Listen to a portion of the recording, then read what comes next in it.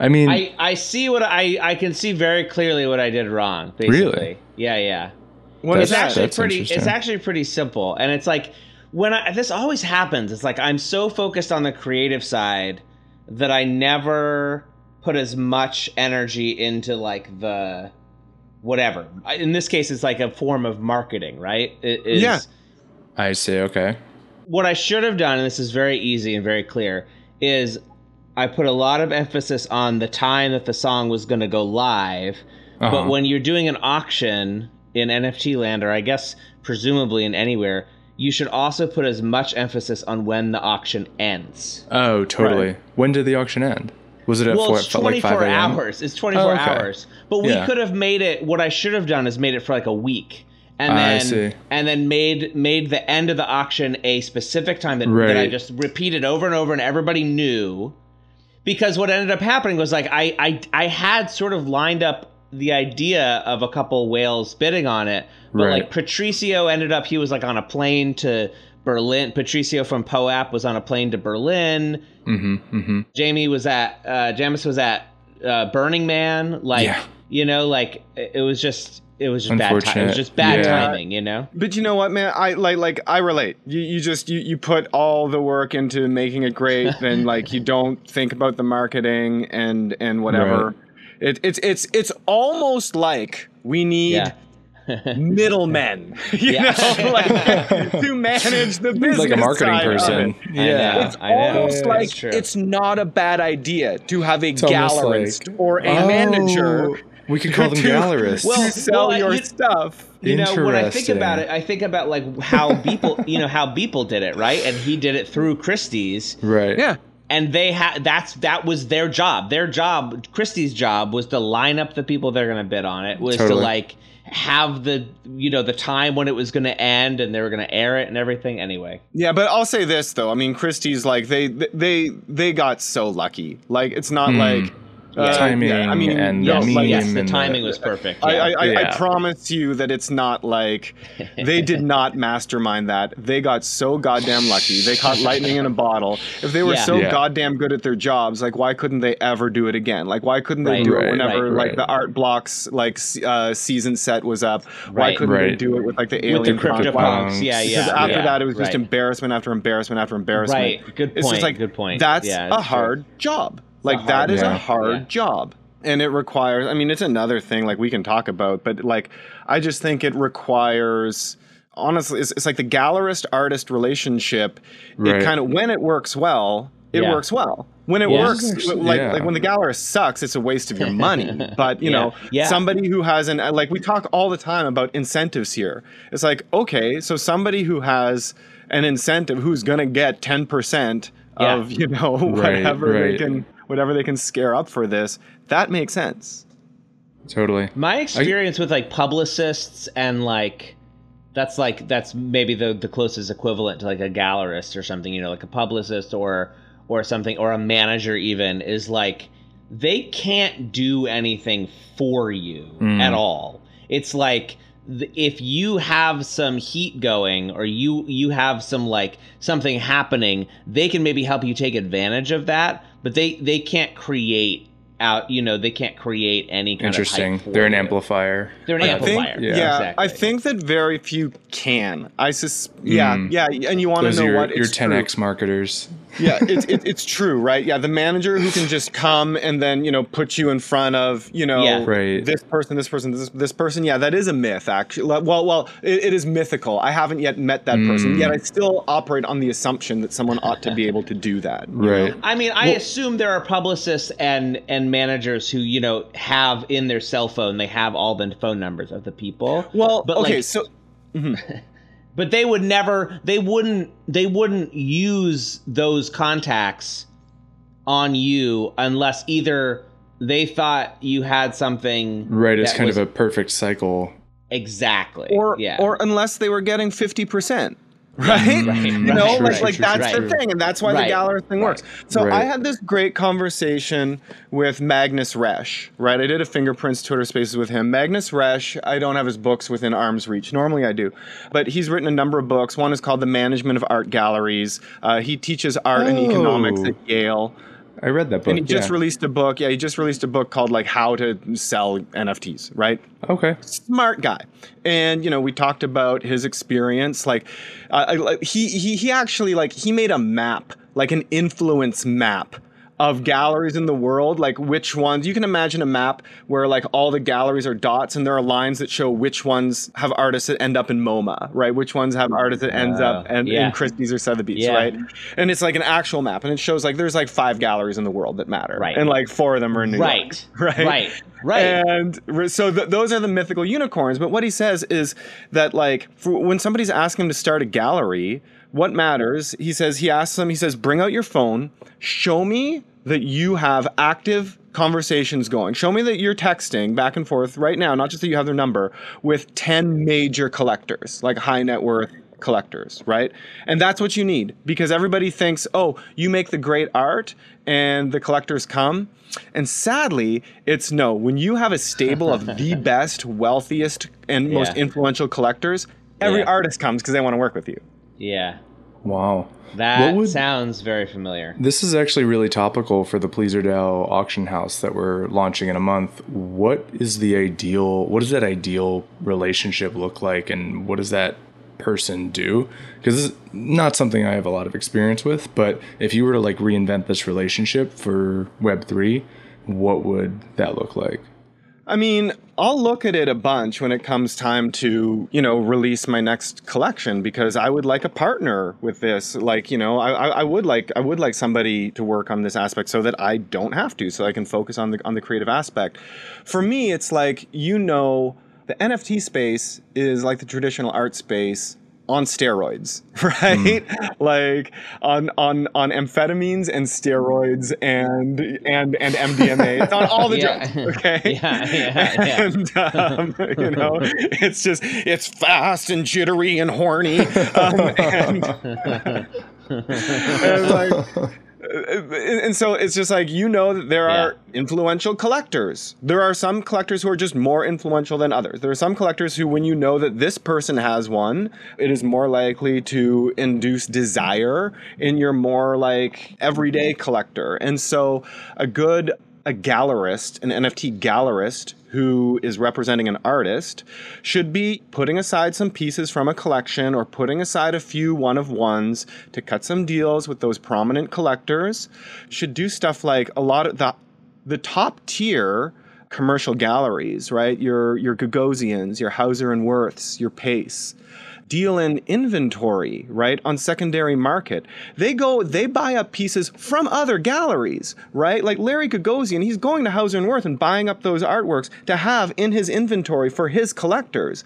Because, when somebody says, oh, I really need a Jeff Koons, you should, just because Jeff Koons only wants to work with Hauser and Wirth or whatever, doesn't mean you shouldn't be able to go to Larry Gagosian and get a Jeff Koons, right? And you're right. We're not going to let that stop us.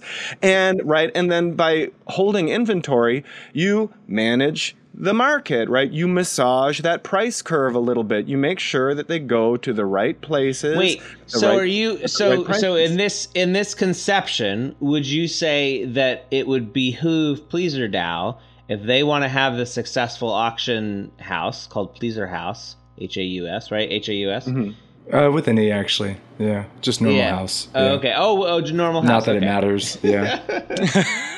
It would behoove them to have some Beeples, to have some whoever in their inventory and be like, hey, Mr. Big Time Collector.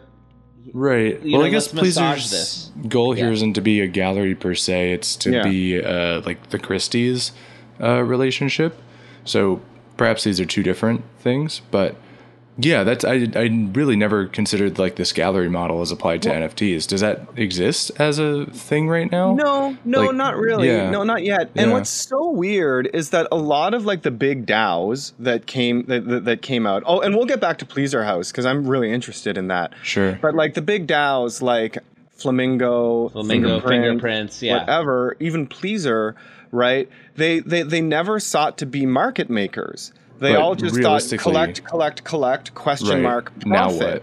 Yeah. Right. But like, okay, you know that you're adding value to your inventory just by virtue of being the person who bought it. Right. And it's ultimately good for an artist if somebody is, managing a little bit of the liquidity in the market. Right. Everybody had this, everybody peeled themselves in this idea like, oh, if you're serious about this, you'll just never sell. You'll just hold all the way to, the moon and zero and back and whatever. Like, right. But for Pleaser House, if you're trying to be the Christies, right, it's just all about those relationships. All you need to do is like, just make sure that you have those relationships and, and that you nurture them, and then be aggressive in your fees, right? Once you can establish that you can fetch good prices, like it's totally okay to take a bigger fee than like a 2.5% platform fee for the work that you're doing, especially now like artists recognize in a bear market, it's hard. Those big prices aren't coming, and a person who can get you fair prices, they're worth some money. No, totally. Yeah, that's our entire like bit is obviously we're providing a service. I think we're starting at a 6.9% fee, which obviously, but good to know that as the service we provide is like clearly valuable, that can go up. Yeah. And it's just like the incentives are they're very straightforward. Are aligned. Like you want these to go for bigger prices. Yeah. Hi, I'm Jonathan Mann. I'm one of the many Matts. And this is Digitally Rare, a show about digitally owned things now and in the immaterial zones. Digitally Rare. Digitally Rare. Did I say that last time? I don't know. Yeah, who knows? When you said digitally rare, I thought you were gonna. This is a show, or welcome to Digital Zones. Yeah. We have been talking a bunch already. I think I'm gonna have them. I'm gonna have the editors put that before somehow. Yeah, I don't know. Nice little intro. We'll do something with that. But in case you don't recognize his voice, that is the voice of Mitchell F. Chan, he of the Zones, and now your new project. A video game? It's a video game. It's a narrative. I'm very excited about it, whatever it is. It sounds very cool. I was going to say, back to our discussion, though, I feel like there are some collectors in the space that are, like, consciously trying to make markets now, right? Would that be the case? Like, I'm thinking of, like, Cosmo Medici or whatever, or, Vincent Van Gogh. The way that they collect very publicly... Yeah, totally. Feels to me like they are attempting to... They're very signally. Yes, signally. Yeah, no, absolutely. Yeah, no, absolutely. I mean, I feel like that's the what's the word? The model of that type of person, right? Is to buy the thing, signal it goes up, right? Like this is the Pranksy of PFPs kind of thing. It's like, oh yeah, this Art Blocks collection is artistically relevant. I'm collecting it, so should you. That kind of thing. But I just wonder with, the Cosmos and the VVDs, like what was the end game there? Like, were they under Anon accounts, like holding more inventory of these collections to reap the benefits when they signaled higher prices? Yeah, I mean, that's what they should have been doing. Absolutely. Yeah. I mean, that's the game, right? Yeah. It's so funny that that didn't even occur to, that like literally didn't even says something about us too. Yeah, you just under a non-account get 100 of the things. Sure. Like buy one that makes for total 10x sense the to me. price, Yeah, sell your 100 for 2x the price, right? That ought to have been the game. What's more concerning about what their strategy may have been is like it does seem like some of the strategy was, I think there was like borrowing against it, like like the idea that you'd have this massive you'd have this massively valued asset base that you could borrow against.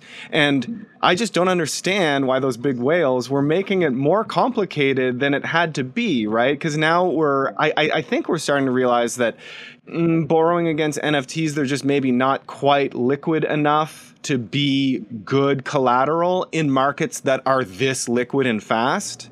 Yeah, no, I think that's I mean, there are a lot of like NFT lending protocols being designed and built at the moment. And yeah, because of that sort of illiquidity the loan to value ratio or whatever it is, some financial bullshit.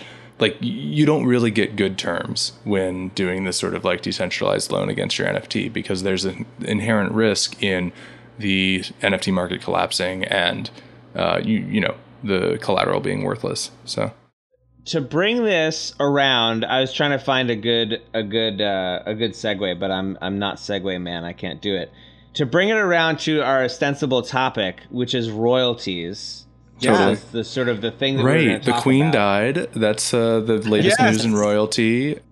It's true. Yeah, you know, royalties have become this this big bugaboo in the space. Again, I feel like this is a conversation that has happened. All three of us probably remember this kind of conversation happening in 2017. I think it has to happen every 5 years until people, you know, either, you know, from the Renaissance until now, we got to keep having it. And so I'll just say, you know, certainly I think from my perspective, and I think I speak for Matt too, like our perspective is, and has always been, like, royalty's good. The fact that this is a thing that we can build, that we can do now, seems like a good thing.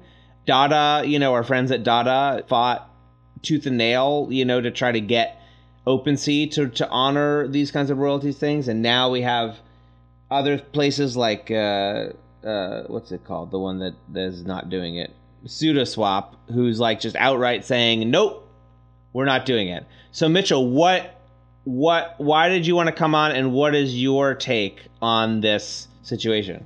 I mean, my take on the situation is that it's quite sad and frankly infuriating. Some of the disingenuous and I think poorly informed market thought boy speak that surrounds, you know, like arguments against paying creator royalties. And I mean, first of all, for collectors, and I'll put myself in the, you know, in the shoes of a collector, because, you know, hey, like most artists in this space, I also collect a lot of work that I really enjoy. And like, I just think about it from a collector. What do collectors not like? Well, we really don't like it when creators walk away from their creations, right? That seems to really bother people. And yet there is a small but extremely noisy population of people on crypto Twitter who want artists to relinquish the intellectual property rights to the artworks, to make sure that artists never make money on the work going forward. And now they want the artists to relinquish resale royalties so that they never make money if, you know, the market remains liquid and prices keep on going up. And so I just wonder, like, if, you know, creating an artwork is like a wham bam thank you ma'am exchange, you know, one night stand for the creator, how is that person incentivized to stick around and continue adding value to the project? And of course, collectors really want creators to continue adding value to the projects. So that makes no sense to me. And artist royalties were a really great way of keeping artists invested in their communities long term. And you'll notice I'm keeping away from the moral arguments, because, like, why, you know, I don't want to preach to the converted here. You know, it's something that morally I believe in, whatever. Maybe we'll get to it later. Here's another thing that collectors like. Collectors really like buying things at low prices and seeing them go up. That's fun. That is awesome. That model wherein an artist can release work at low prices and see it go up and be genuinely happy for collectors when they can turn around and make a good profit off of the work, that relationship is enabled by the fact that the artist and the collector are financial partners in the continued success of that artwork. Without royalties, why would any artist release work at below fair market value? And we get a ton of that right now in this space, you know? So just putting morals aside, that it's the right thing to do for people to continue to have equity in the work they produce that creates value for people, putting that argument aside, it is just practically, royals do a lot to strengthen the relationship, the business relationship between artist and collector. Totally. if we were going to try to steel man the argument that they're making, right? I'm not sure that I'm equipped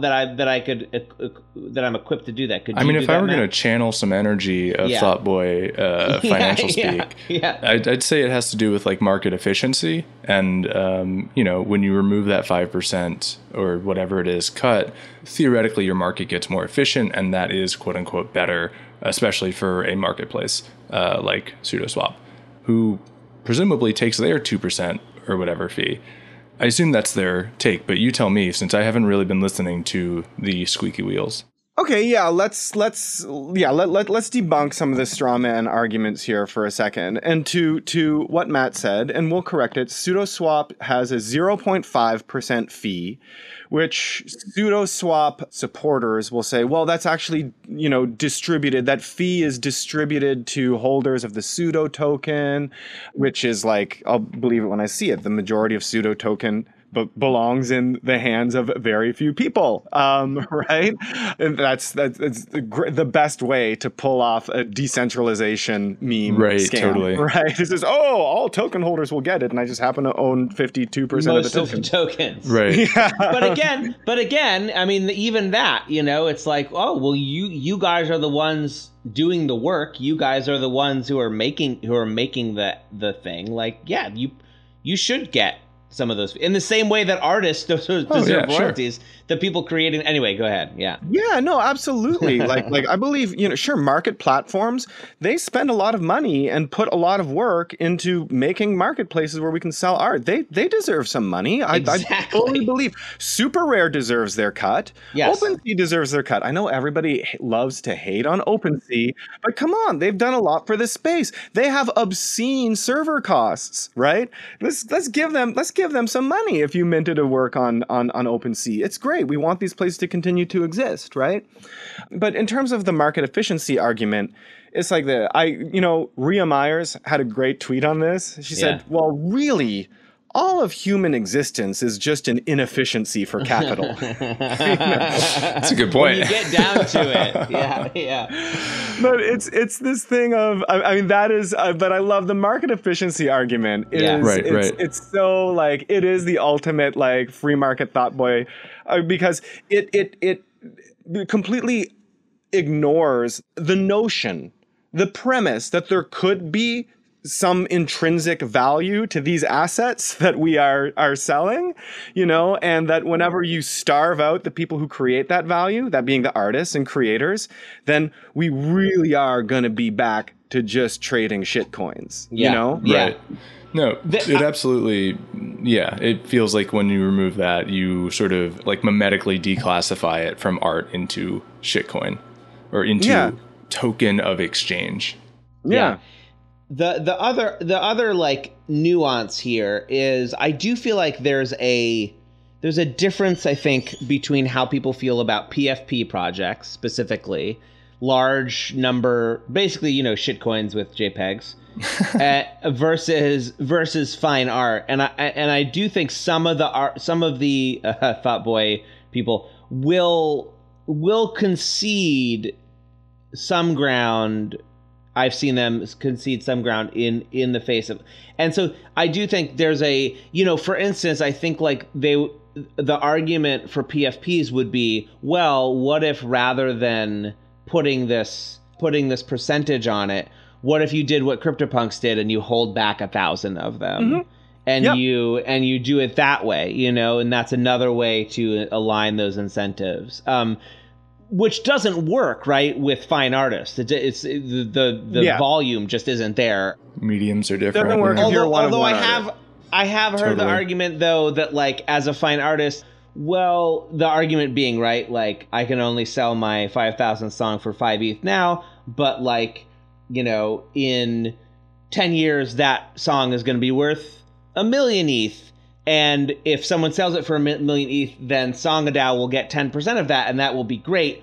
Or their argument would be, yeah, but at that point, you could just release another song and make more money that way. That would be their argument for fine artists. That like by the time you as an artist have made that leap, right? Yeah.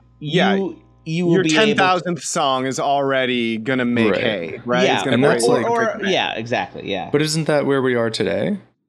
Yeah, and that was the traditional art world model, right? Where everybody, everybody is just a vampire off of your success today, with the promise of bigger that we're still gonna leech off of you, to tomorrow, but your cut will look so much better because the numbers will be bigger, even if the percentages stay the same, right? Even if people die and then success happens, yeah. I suppose I'm a bit of a sucker. Or a really naive person, because I thought we were trying to do better than that. Like I thought, totally, what we were all here for. Yeah, absolutely. But to go back to Jonathan's point, people making valid arguments that there are other ways for artists to retain equity in their work, right? I mean, we're coming up against the problem of NFT being too expansive and catch all a term. Yeah, right? Absolutely. Yes, absolutely. Of course. 100%. And so I think if I were to take a generous view of SudoSwap and what they're trying to do, and I would say that they're probably targeting a different type of NFT, right? Non-fungible tokens can represent, not artwork. And it's probably already the case today, and it will certainly be the case in the future. Very few assets, very few commodities linked to an NFT will be artworks. Most of them will be coupons for Cheerios at the grocery store. Totally.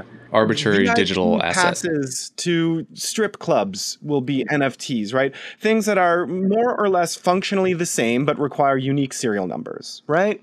And should you, and SudoSwap was designed to be able to trade large chunks of more or less the same thing, right? Right.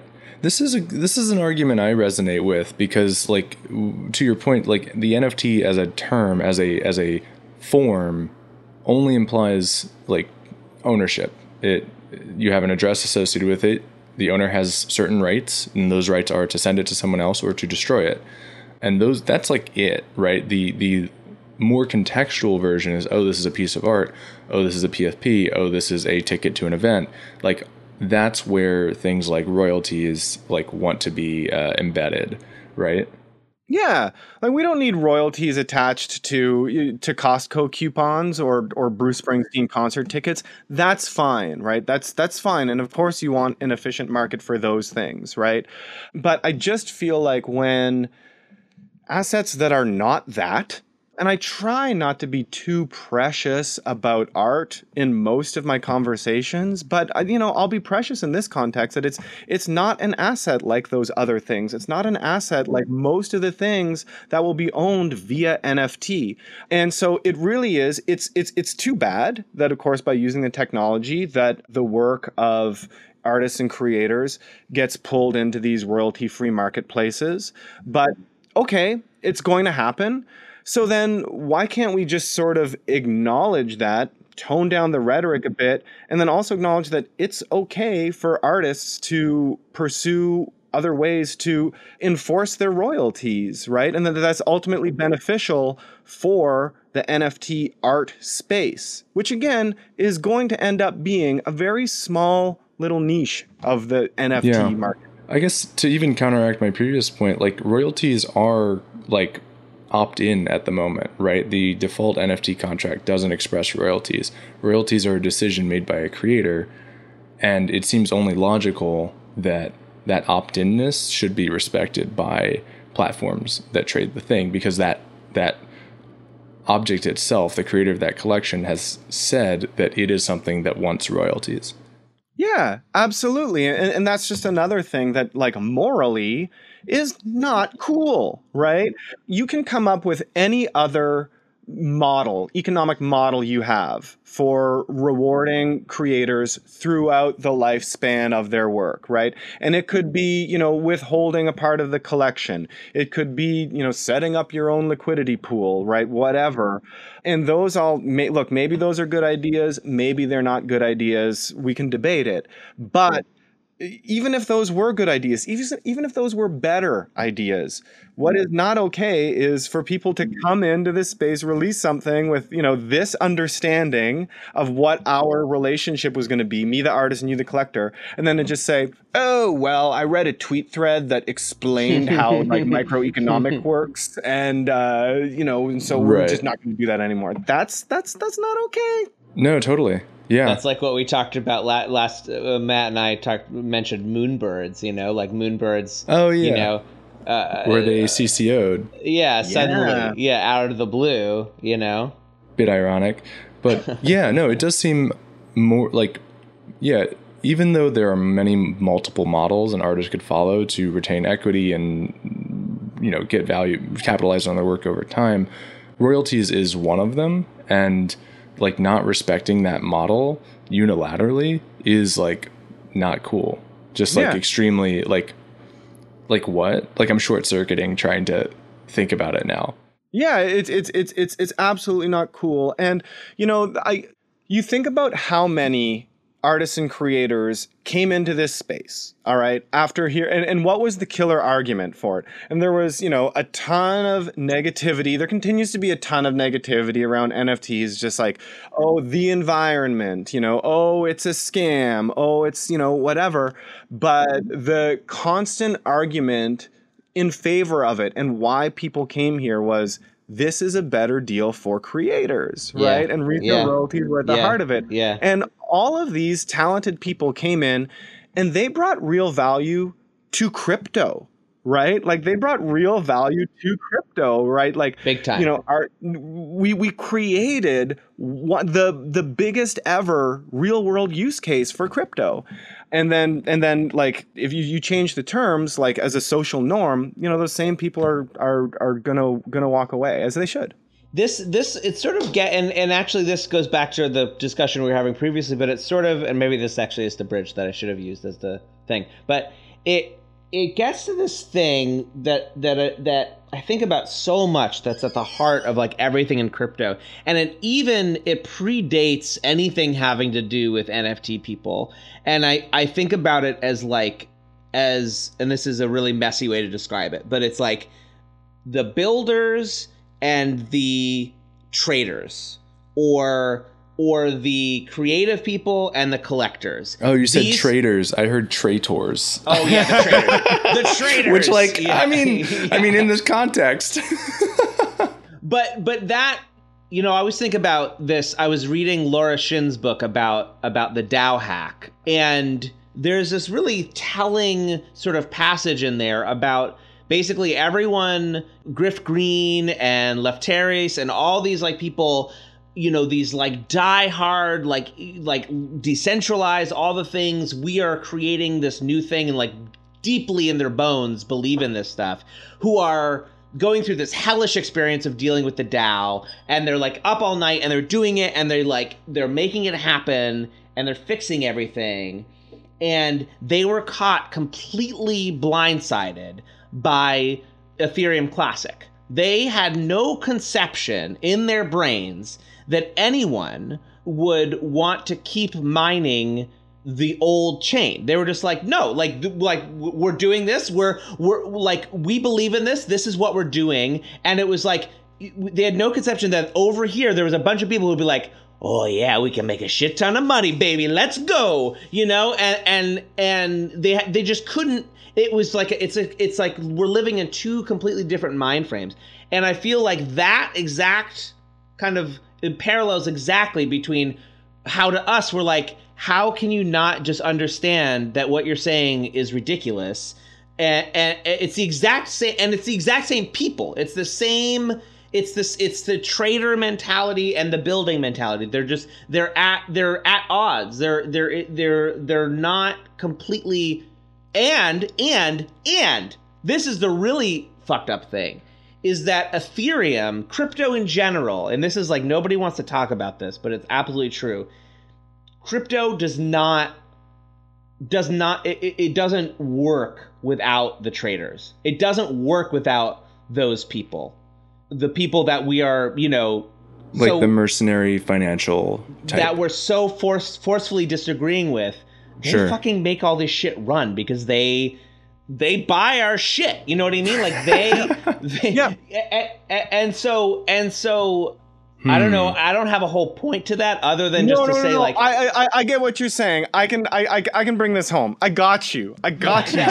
please. I mean, okay. First of all, yeah. Shout out to Laura Shin and her book, The Cryptopians, which I love, right? I absolutely love that book. And I was fortunate enough, I got Laura Shin's book club NFT, and I got to do like a reading or attend a reading with Griff and Lefteris, like Hell being there and hear them like reliving that story in real time. But it's just like, it's like, here's the weird thing about incentives, right? Everybody's about incentivization and efficiencies and stuff like that. Like right now, bring it back to art, give a shout out to, again, our good friends at JPEG Protocol, all right, at jpeg.space. They're hosting an exhibition right now that is raising funds for the ETH core developers who are making the merge happen.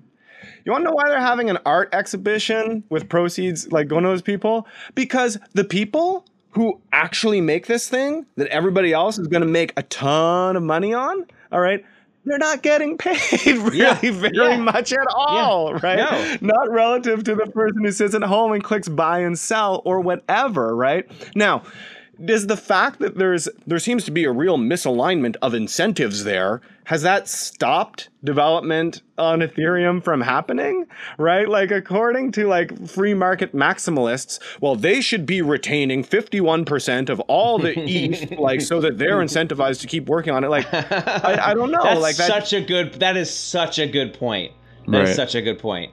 Yeah.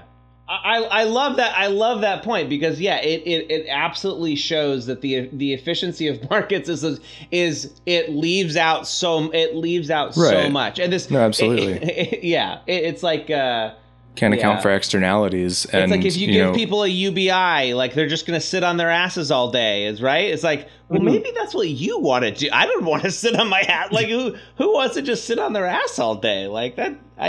I literally have never met anyone who just wants to sit on their ass all day. Like everyone has something that they want to do, even if it's like, write about movie or like whatever it is, like no, absolutely. Wow. I love that point. Money fails to capture so many of the motivations that people have, and reducing all problems into one of financial optimization necessarily like excludes all of these much more interesting and arguably much more powerful incentives that are not capturable by the idea. Like if you imagine from like an information theory perspective, like price and money is just such a lossy encoding of humans and our complex emotions and what we want to do. It's almost hilarious. And so it's like in that argument, it's like by saying like, oh, we're making the market more efficient, you fail to account for the externalities of the ecosystem, which is now less efficient, which now the pie has gotten smaller, which now like you've done a disservice to. Yeah. I love how you describe that. Money and capital is a lossy indicator. And yet I'm willing to acknowledge like what's so interesting about it is that it might be like still the most accurate, like hard number quantification. Oh, absolutely it is. Of course it is. Of human desire. Of course. You can convert anything to money. Lossy. Yeah. Yeah. That's the thing is like you can convert a human life into money, and people have at $70,000, right? Like you can do it. Is it correct in any sense for the word? No, but also yes, right? Like you can literally turn anything into money, but that's also like you inherently lose something in that way. Yeah, we've spun out into a big philosophical conversation. So with the royalties, so are there any other perspectives around this conversation? Because this conversation started again in Year of Our Lord 2022 because SudoSwap unilaterally decided not to enforce artist royalties, not Uniswap, SudoSwap, in their exchange. And the reason they do this, I assume, and you should correct me if I'm wrong, is that they have the sort of pool mechanic where NFTs go into a pool and then are swapped algorithmically within that pool, and they wanted to make that as efficient as possible, and that has far-reaching effects that we're debating. So are there any other points around that we haven't Yeah, well, look, we've talked about like what are some of like we've set up the straw man, right? And we like diffused some of, not all of, but some of the arguments like in favor of skipping artist royalties, which, you know, I think are in bad faith, but putting faith and morals aside, I think are suboptimal. I like to speak the language of the market when I'm totally talking. Fight fire with fire. People are focused on the market. I do think that they're suboptimal to like a healthy art economy here where we are. And, you know, and we've put forward like a generous reading of like what Pseudo is trying to do. I think Pseudo is trying to be like a market for Costco coupons. That's fine. I think that what X2Y2 is doing is less, I can't even come up with a charitable like interpretation of what they're trying to do. What are they doing? I've never perceived them. What do they do? Yeah, they saw that Pseudo wasn't doing royalties, and they figured, like, okay, the race to the bottom is on. So they made it so the royalties were optional. You can click a button to pay into royalties. Well, that's hilarious. That's like the worst of both worlds. It's amazing. Right? Now I get the guilt as a trader. That's amazing. Well, I guess X2Y2 will continue not being relevant to the conversation, but yeah. I guess they were hoping to capture some market share by like saving people that percentage points or whatever. But I think we can talk about like, you know, instead of the bad stuff, like, you know, the good stuff that we can do, you know? Okay. And obviously you're working on an EIP. You have a concrete solution, I guess, if that's the right word. It is, with all due respect, it's probably not the right word. Okay. Yeah, no. No, but I say that sort of in modesty and humility. Sure. Because look, approach. I mean, artists just first of all, just really fundamentally need to feel empowered to say that this is not okay. Yeah. Which is harder than it ought to be. Because like, you get like, you know, I'm not a big yelling on the internet person. I don't do a lot of it. And like when I've posted about it, like it's the only time there have just been like angry replies in my feed, you know? Wow. Not to mention that the people making this argument are the collectors. These are the people who buy our work. You know, you don't want to you don't want to like, we don't want to fight. I don't want to fight you. Anyway, and yeah, absolutely. I never want to be in a situation where I'm opposed to, where I'm in opposition with, you know, good faith collectors, right? And so, I mean, first of all, so like, and I've spoken to a lot of artists, artists who, you know, wield a considerable amount of influence, and like they're all like pretty scared or exhausted to just talk online because they know the like sort of like criticism they're going to get. They're going to be called, oh, you're a greedy artist, you've already made your money, and now you just want to keep on getting more and more. And it's just, I don't agree with that. I think that anybody who's taking this on, it's about more than them. It's about the next artists who are coming through here and making sure that they have a model that will consistently reward them for the career that they build over time. Oh yeah, that's the other thing. I'm also a big fan of artists like building up like their career and not just like abandoning and then, you know, getting a new pseudonym and like a new PFP and new Twitter account to do the next thing. Like, you know, build up that good faith, whatever. Anyway, so what can people do? Ultimately, like I really believe that I love that royalties were a social convention. Like I love that, like I love that Dada, and I love that it was like, you know, Sparrow and Matt Cain and Coldy and these guys were, you know, petitioning Super Rare and they were petitioning OpenSea, and there was just like and there were, you know, some people that we're all deeply indebted to who chose to be like the spearhead of a common like community sentiment, and they made it happen. And there's something really beautiful about that, and the fact that we could have that financial arrangement for so long without it necessarily existing on a smart contract is a really great source of hope for me. It speaks to the hope that, you know, blockchain can like expand and recognize and contribute to things that are not bits of code on a blockchain. That's the goal here, right? I like that. So I think that there will always be a matter of social convention that is involved in this. And I think that all technological solutions to royalty dodging have some problems, all right? And they have problems in one direction or another. I think that any really strict, like disciplinary approach to royalty dodging is just going to go too far in the opposite direction. Like you can't You can't put any restrictions on how someone can transfer their artwork or anything like that. That's not going to work.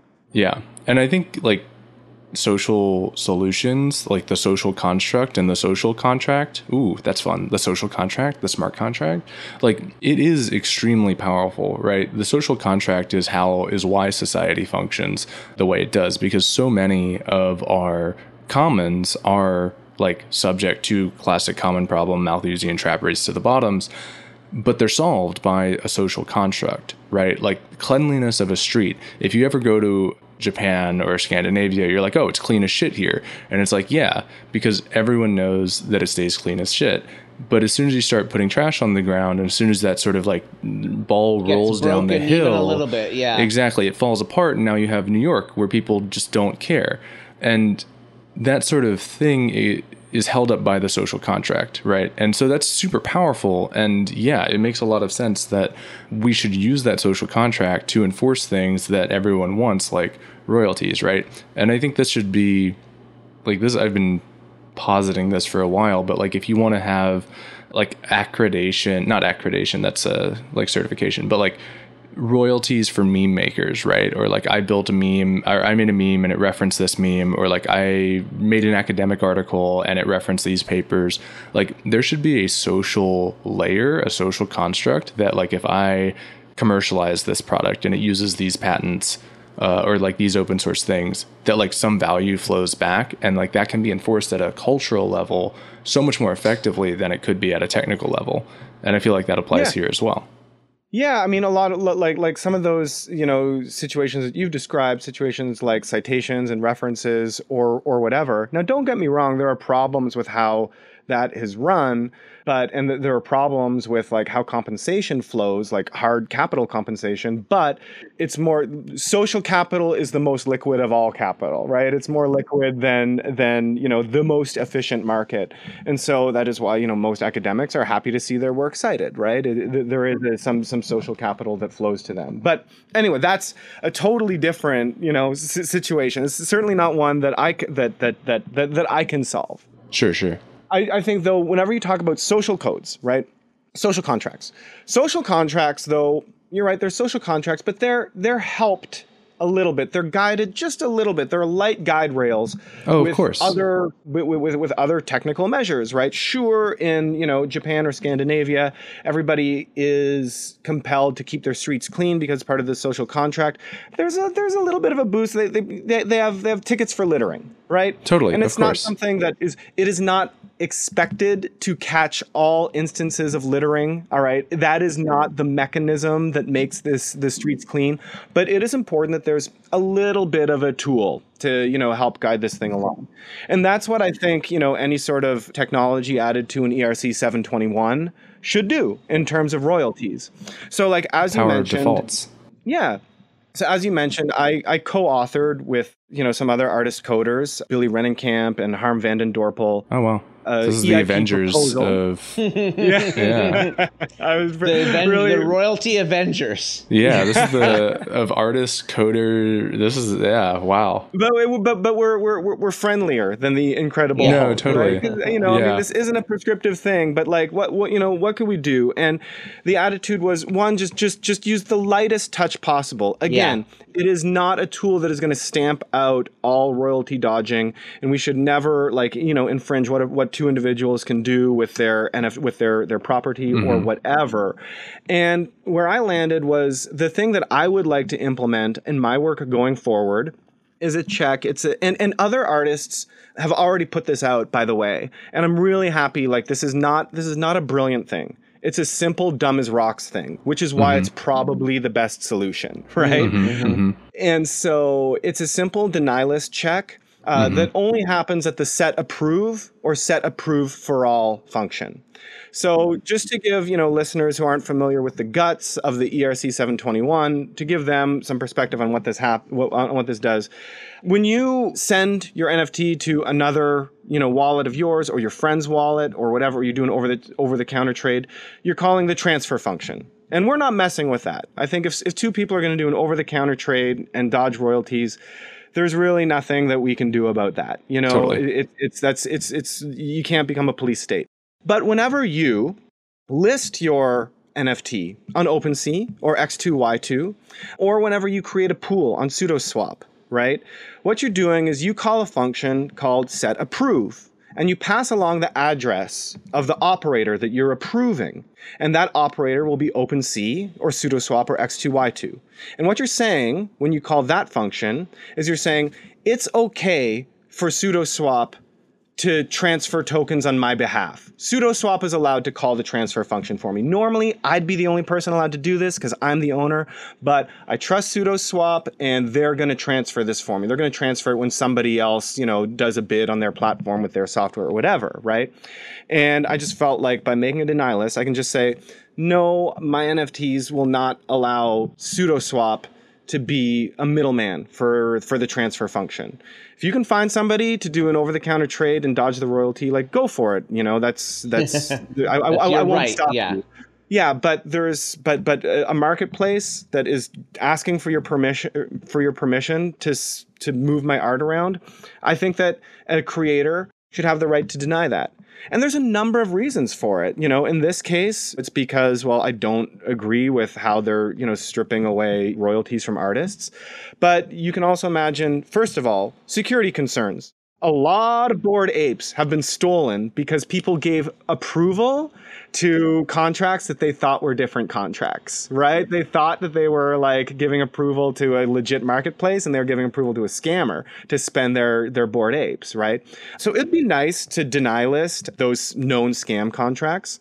Another thing that can and would happen is there could be marketplaces that pop up that honestly just don't present the work in a way that I think is honest or good, right? I mean, as an artist, I think a lot about the context in which I want my work to be sold. I mean, you guys know I wouldn't even allow it to be bought on like a front end DApp when it came out. Like you had to go to Etherscan, right? That was the whole point. Like, that was part of the artwork. So if there's like a platform that I think presents my work in a way that looks really junky, I'd like it to just not show up there. It's fine. It's still yours as a collector. A collector, you can still look at it however you want. Right. But I'm not going to let it be a part of someone else's business if I feel like I'm making it look like crap. So is this something in the way that this works? Would you just be able to add addresses?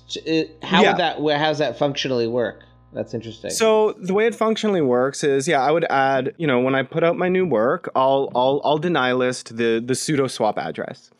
And then if another marketplace comes up that I feel also dodges royalties, then I'll add their address. Also, let's suppose that, one of these platforms gets their act together and actually starts paying royalties, and I can remove them from the deny list. It'll be fine, and everything will be agreed upon again.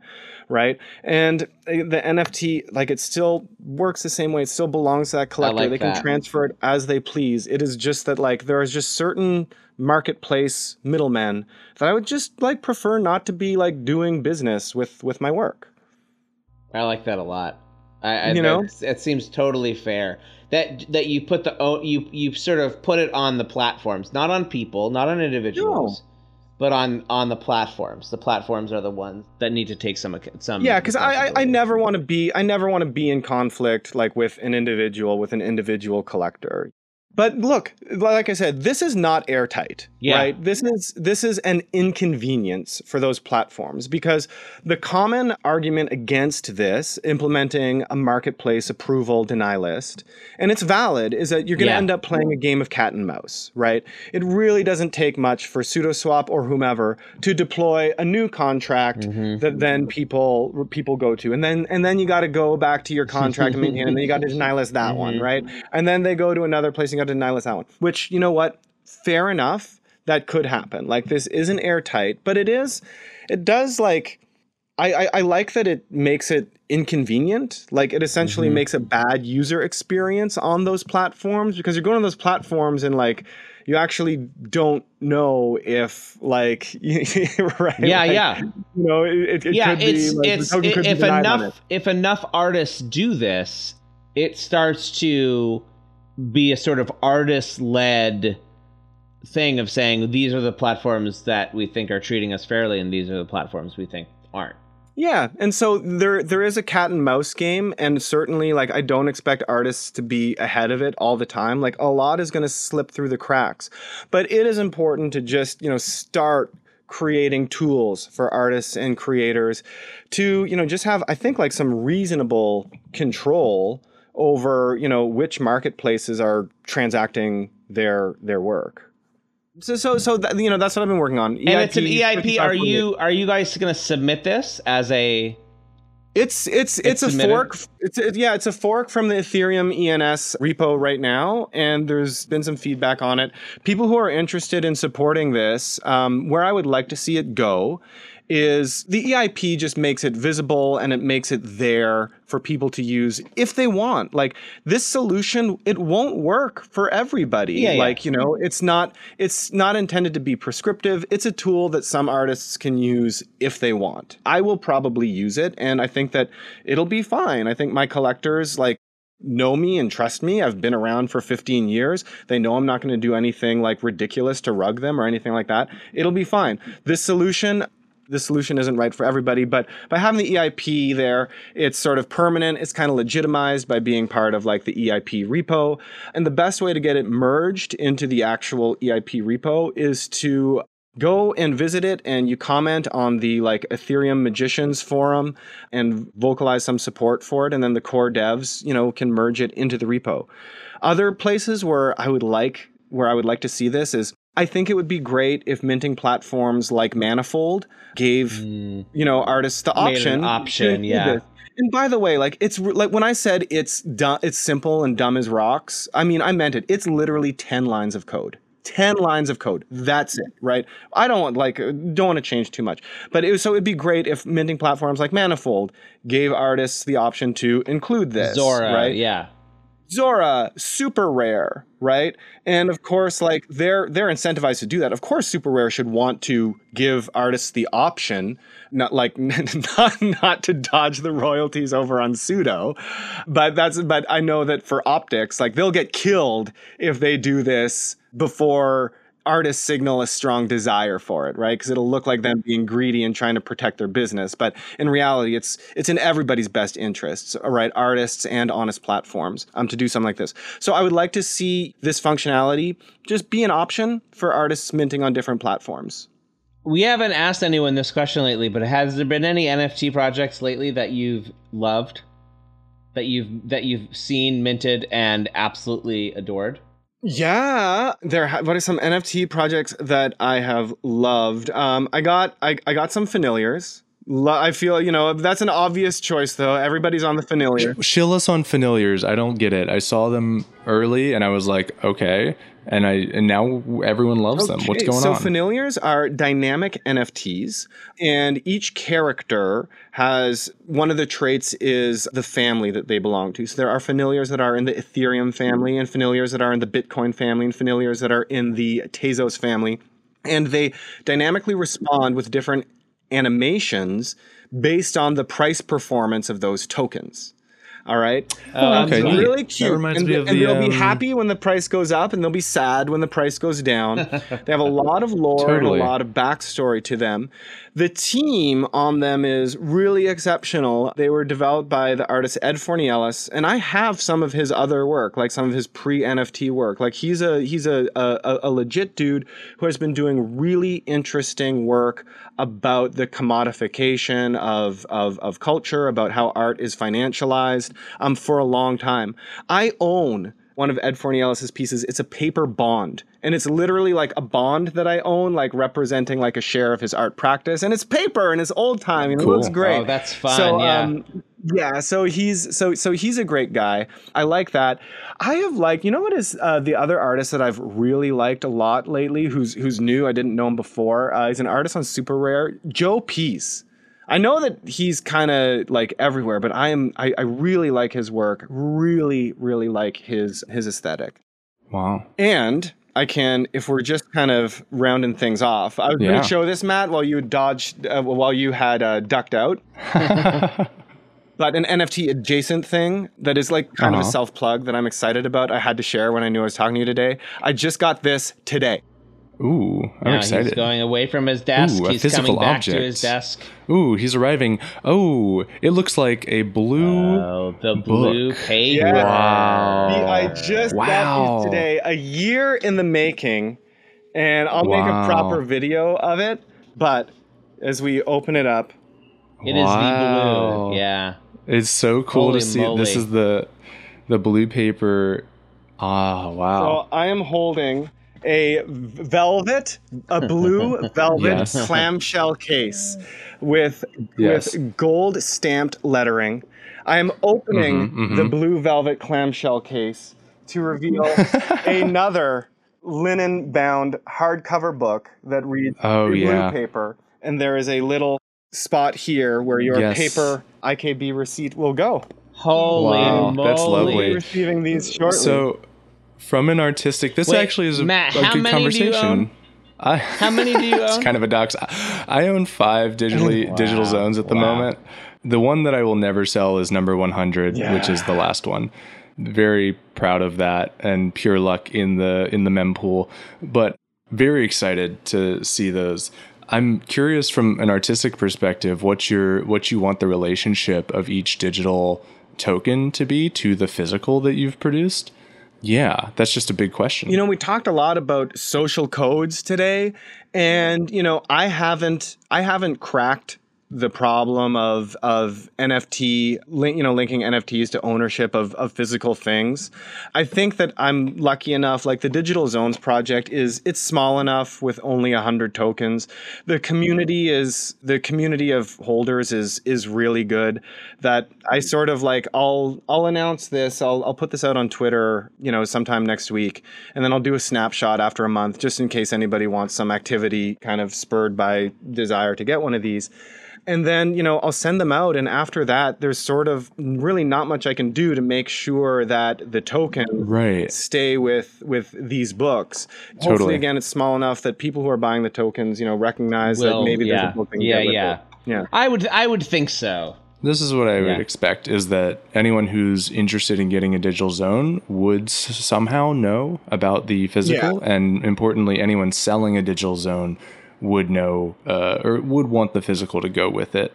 Yeah, I mean, this also feels like something that's like different per project and, per physical thing. Also, perhaps more specifically within the Digital Zone artistic project itself, the paper receipt, how does that integrate with the digital immaterialness? Right. And the truth is, like, it's a different thing. Like, it's totally a different thing. Like, this is a gift. Like, this is a gift and a thank you to collectors that you can put on your wall. But it is not a continuation of the project. And you guys know, like, I've been really like resistant to that. Like, it was when everything was kind of going crazy and hype was at its peak. It was like, oh, maybe you should make a DAO, or you should like mint the blue paper or whatever. And I've always just said, like, no, this is not like a continuous ongoing project. Like, I did, like, if you make something and you're really proud of it and, you think it's special, like, that's all it has to be. We're going to leave it alone. Yeah. This is just a gift. Moderation seems to be key. David Rudnick from yesterday's episode also mentioned moderation. When things were at its peak, everyone was like, oh, you should do this, do this, do this. And he was like, no. It's just that. It's fine. I got to listen to that because, that's really been my mantra. It's a great conversation. That's been my mantra for the past year and a half. Yeah.